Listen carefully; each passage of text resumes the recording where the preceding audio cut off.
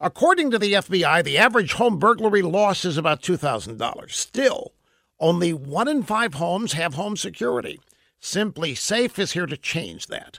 Around-the-clock monitoring is just $15 a month. Simply Safe has no contracts, they have no hidden fees, and they have a huge deal going on right now. Get a free HD security camera when you order at simplysafeusa.com. That's simplysafeusa.com.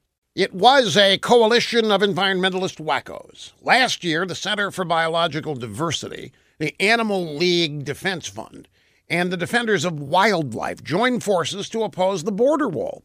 Their lawsuit claimed that construction of the wall would harm plants, rare wildlife habitats, and coastal birds like the California gnatcatcher.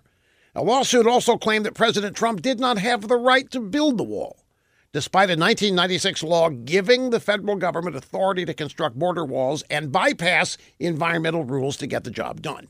Now, back in February, an appeals court sided with the Trump administration. He could build the wall over the wackos' objections, and despite the California gnatcatcher.